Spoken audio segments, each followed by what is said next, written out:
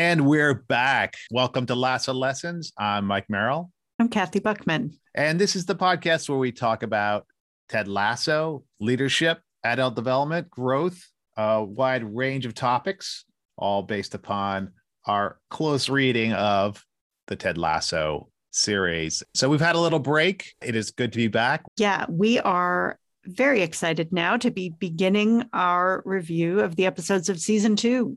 Some of you have asked if we watched the entire season before we started. And the answer to that is no. So we have only seen the first 4 episodes of Ted Lasso season 2 at this point. So we don't know what's going to happen. I think we have some intimations of what might be happening here. Some suggestions that there's some stuff going on beneath the surface for some of the characters, including maybe Ted. We'd like it to unfold, and we'd like our commentary to be almost naive and stuck in sort of an eternal present. No, we don't know where season 2 is going right now. We just know that it's starting.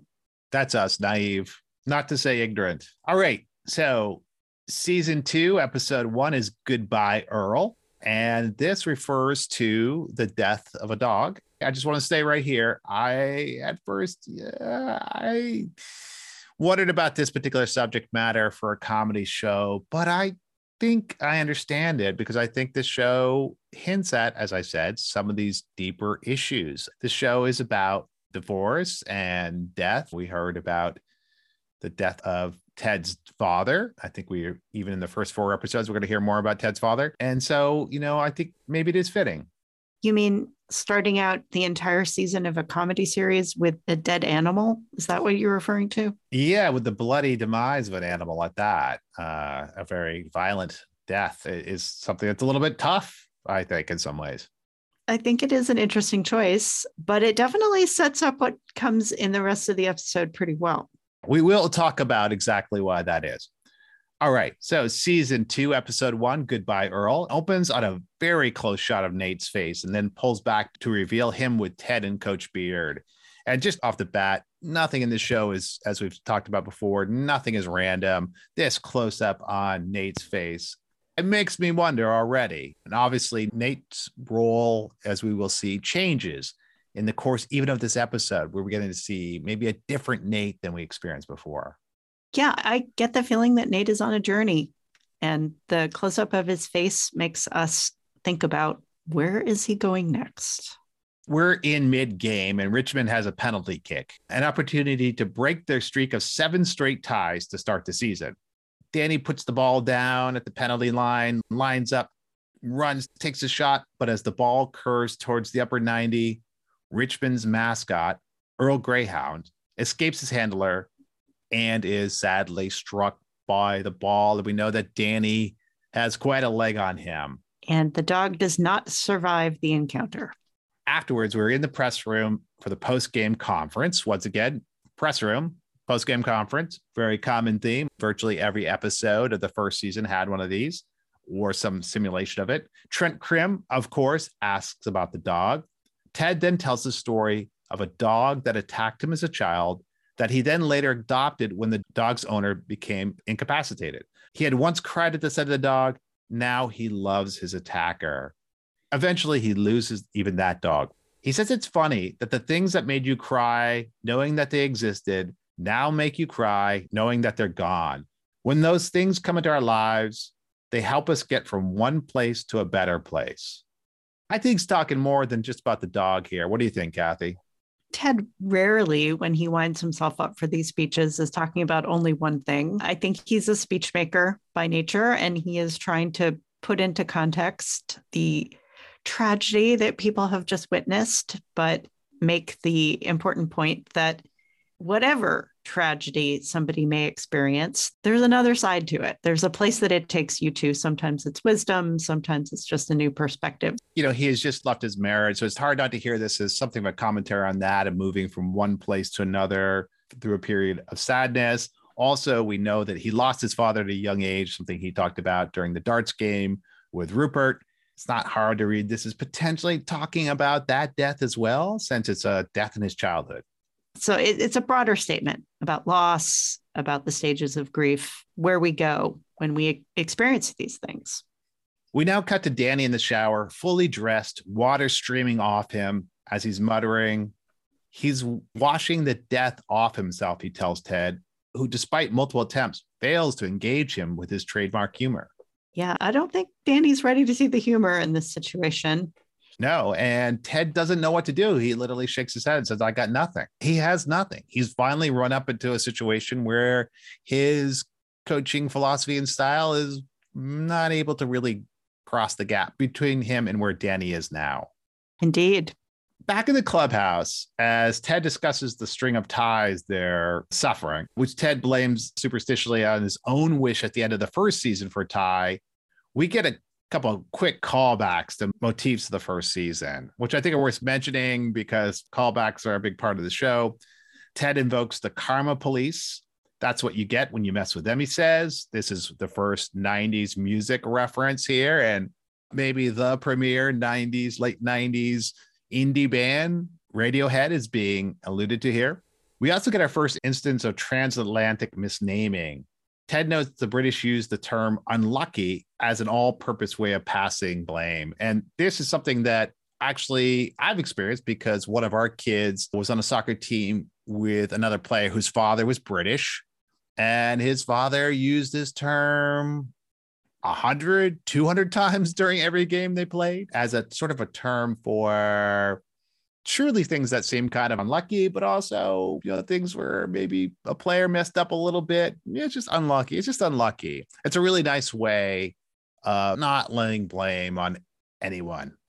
I'm not aware of this usage. So I think what you're trying to say is that there's an expression in British English. If something unfortunate happens, you can call it unlucky, even if everybody knows somebody messed up, as a way of softening the blow of feeling like any one particular person failed. Yes. And it's part, especially of British soccer.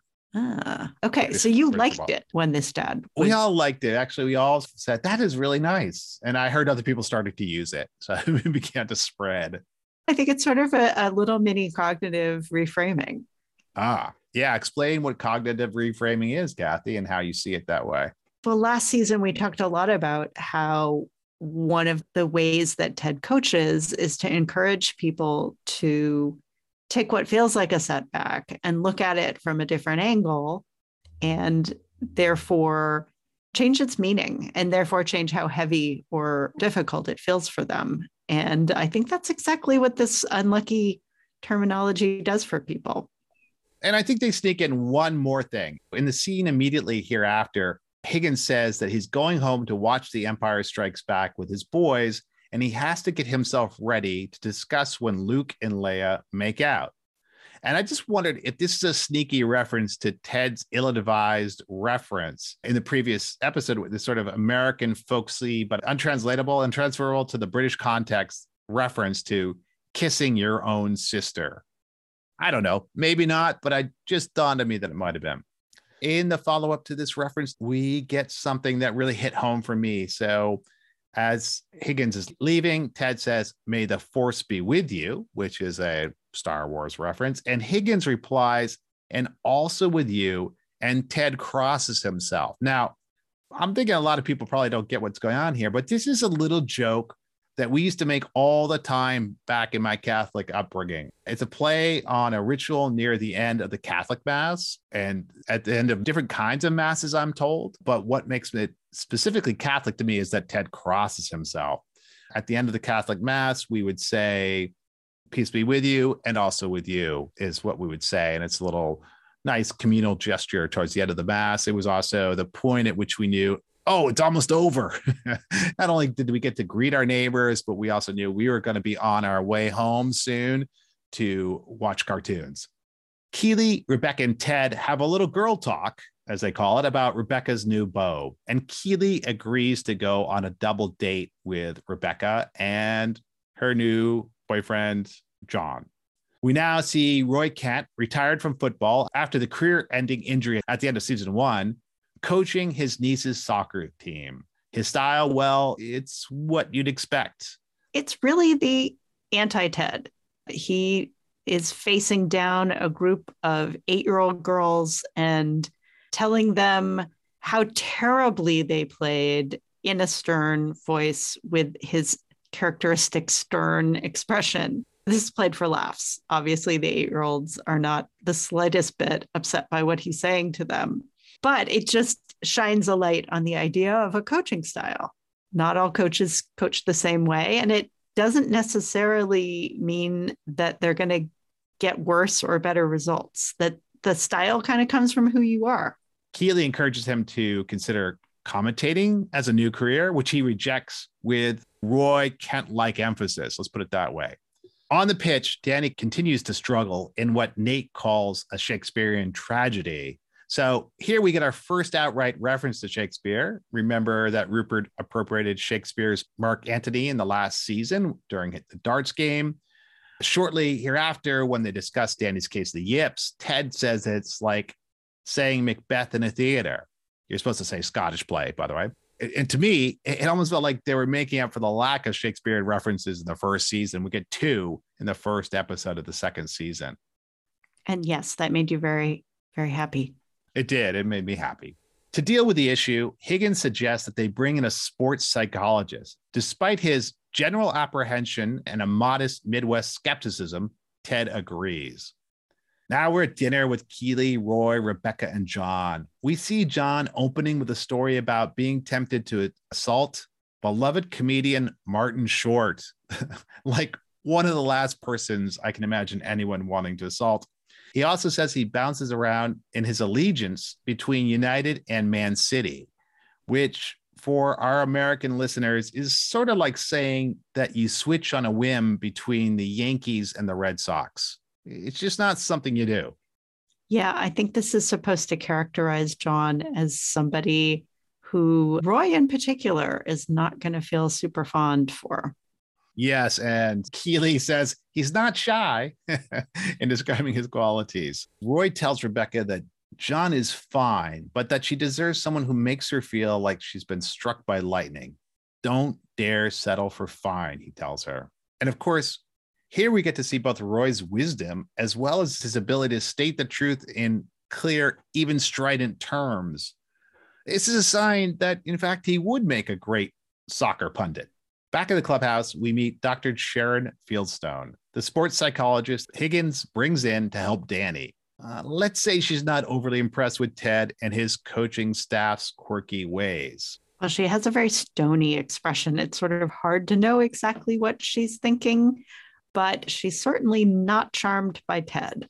Rebecca and John meet for coffee, and to the strains of another 90s indie music icon, Amy Mann's Wise Up, she realizes that Roy was right. And this isn't just a 90s song. This is on the soundtrack to both Jerry Maguire and Magnolia, 2 90s cultural icons, both featuring the prototypical 90s actor, Tom Cruise.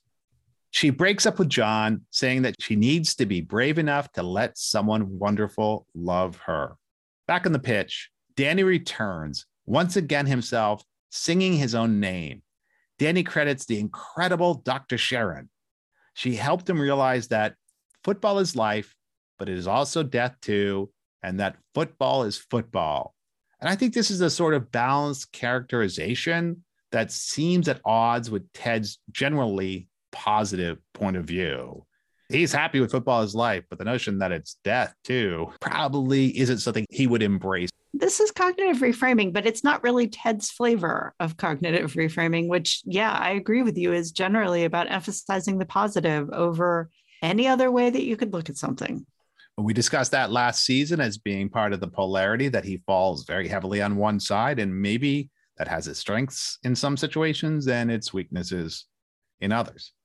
When Ted goes to thank Dr. Sharon, he finds Colin emerging from her office and Zorro just about to enter it.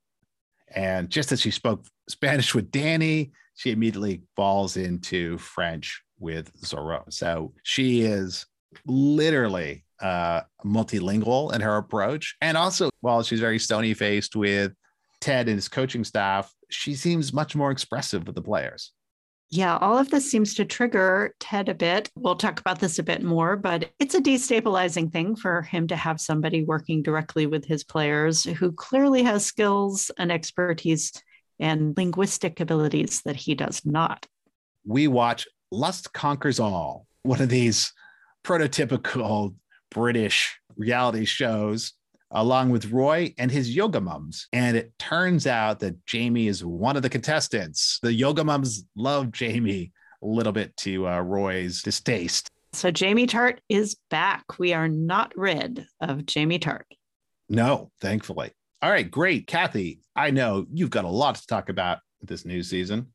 Yes, this episode for me, first of all, it's just full of stuff to talk about, but I think I have narrowed it down to 4 topics that I think really jump out in this episode. Cross-cultural communication, Nate stepping up as a new manager, coaching versus therapy, and then Rebecca and the willingness to be vulnerable.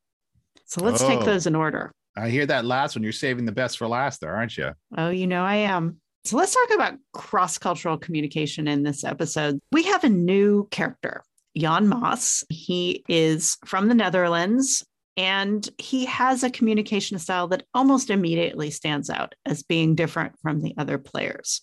So the example here is somebody repeats Ted's signature line about be a goldfish, meaning don't dwell on your mistakes. When the meaning of the saying is explained to Jan, he's sort of confused and he says, I didn't make any mistakes. You did. The players are taken aback by this because it feels really both like bragging and also calling somebody else out for their incompetence. And Sam says, as a way of explaining this behavior, he's just being Dutch. Yeah, the Dutch are known for being very blunt in their explanations. One of the bluntest groups, much more blunt than the British, who are known for sugarcoating or being obscure in their critique. And this comes up in the book we've spoken about before, No Rules Rules, Netflix and the Culture of Reinvention. And we talked a lot about feedback culture. This is a book by Reed Hastings, the CEO of Netflix, and Aaron Meyer, business professor. They know that Americans like us tend to think that, oh, we're the straightest shooters. But in fact, there's a quote from the Dutch director of public policy in the book. Explains Netflix culture has succeeded in creating an environment where feedback is frequent and actionable. Yet when an American gives feedback, even at Netflix, they almost always start by telling you what's good about your work before telling you what they really want to say. Americans learn things like always give 3 positives with every negative and catch employees doing things right. This is confusing for a Dutch person who will give you positive feedback or negative feedback, but is unlikely to do both in the same conversation. And I think that confusion is what we see in Jan Maas, right? It's not that he's like, you people are doing it wrong. He just doesn't even understand what's going on. Yeah, I think he's just operating with the communication style that he's accustomed to and is confused that anybody would find it to be inappropriate or not the most efficient way. It's probably not an accident that they bring in this Dutch player because, as we said before, several members of the creative team that created Ted Lasso, including Jason Sudeikis and Brendan Hunt, who plays Coach Beard, met when they were working at Boom Chicago, which is, little confusingly, a improv club in the Netherlands, in Amsterdam. So they, I'm sure, got a lot of straight Dutch talk. Yes. And I think this is really important to talk about because in a workplace, you're going to have people with different communication styles. There are going to be people who are going to be super direct, and there are going to be people who are rather indirect in how they give feedback to each other, how they talk about things that went right, how they talk about things that went wrong. And one thing that I think it's important to understand as people navigate these natural differences in people's communication styles is that intent really matters. So think about the difference between Jan in this case and Jamie, when Jamie used to say things like this. So if Jamie talks about, his brilliance and what a great footballer he is and starts pointing out other people's mistakes, His intention was to build himself up and to shame other people. That is entirely different from Jan's intention in this case. He is just trying to be accurate. He's honestly confused. He doesn't know what mistakes somebody could be referring to because he didn't make any.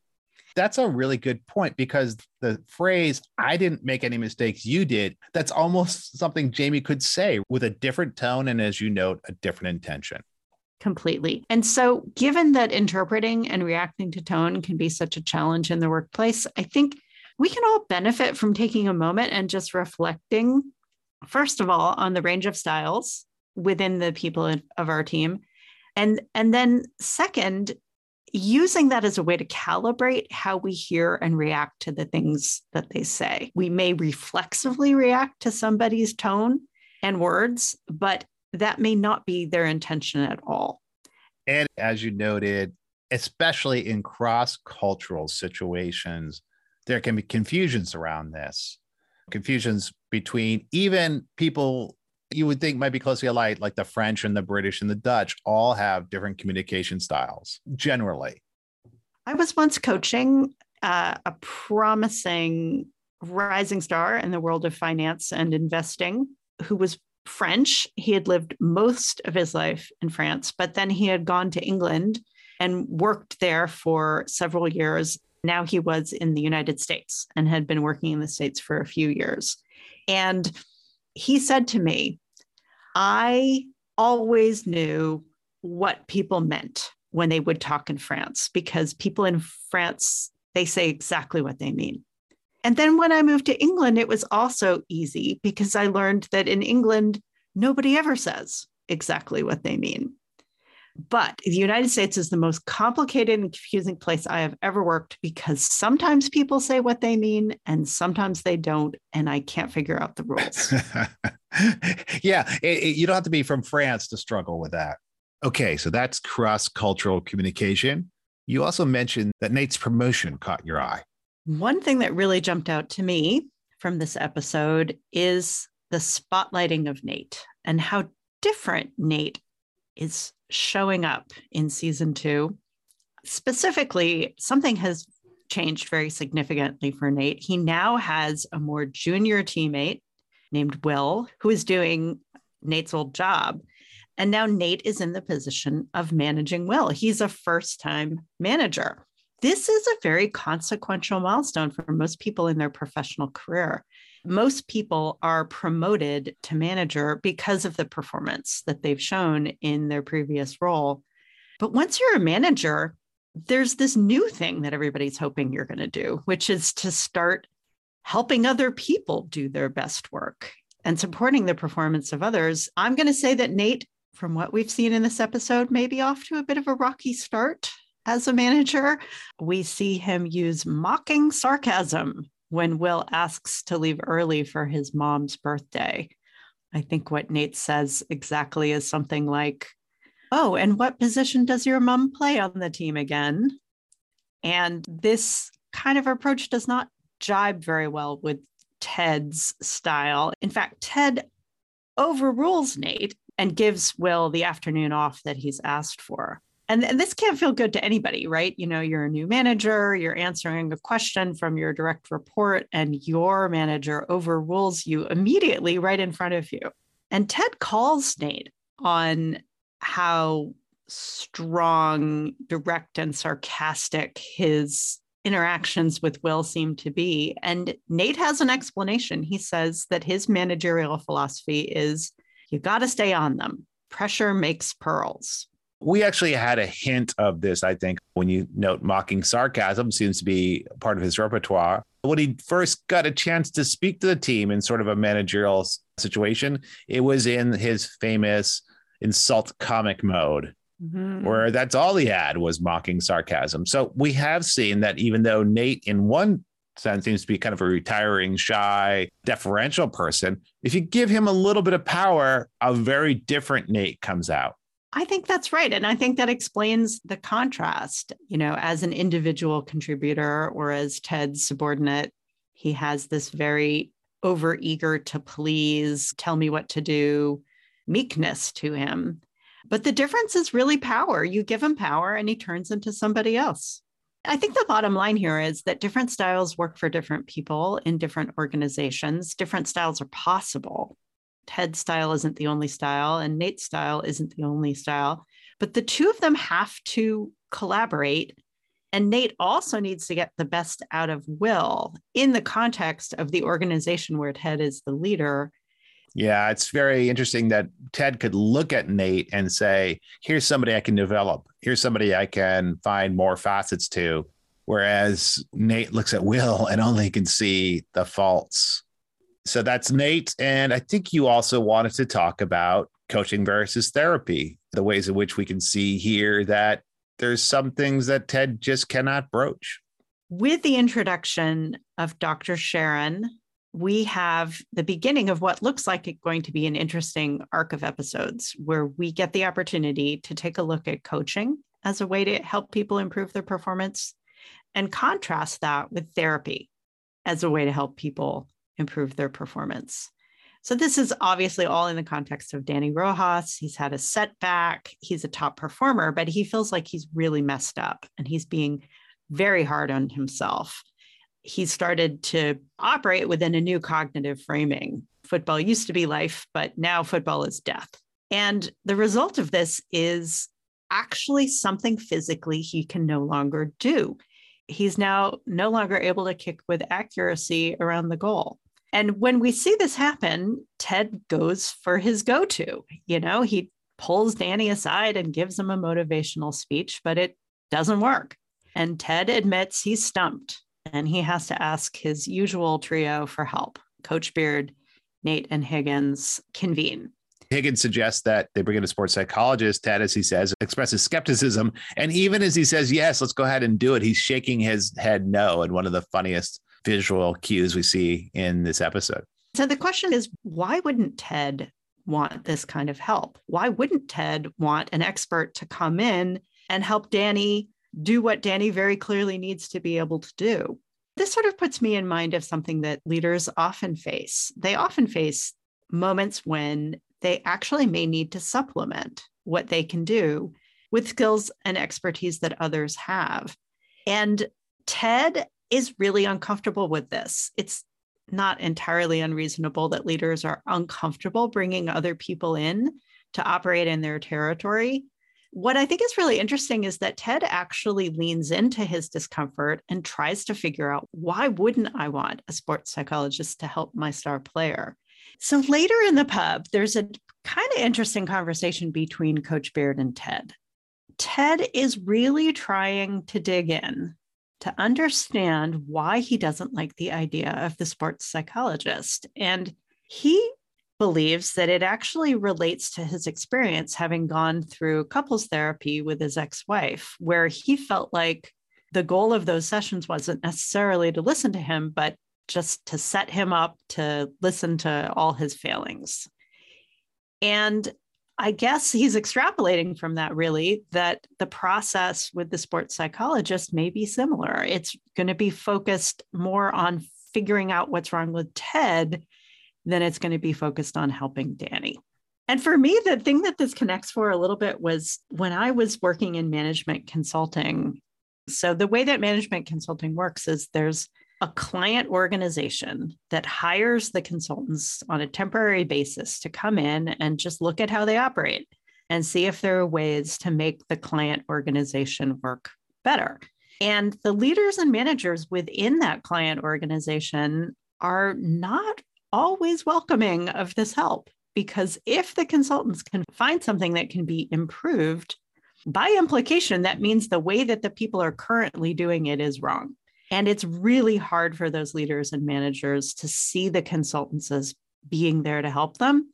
They feel understandably threatened that the whole point of the exercise is to point out what they're doing wrong.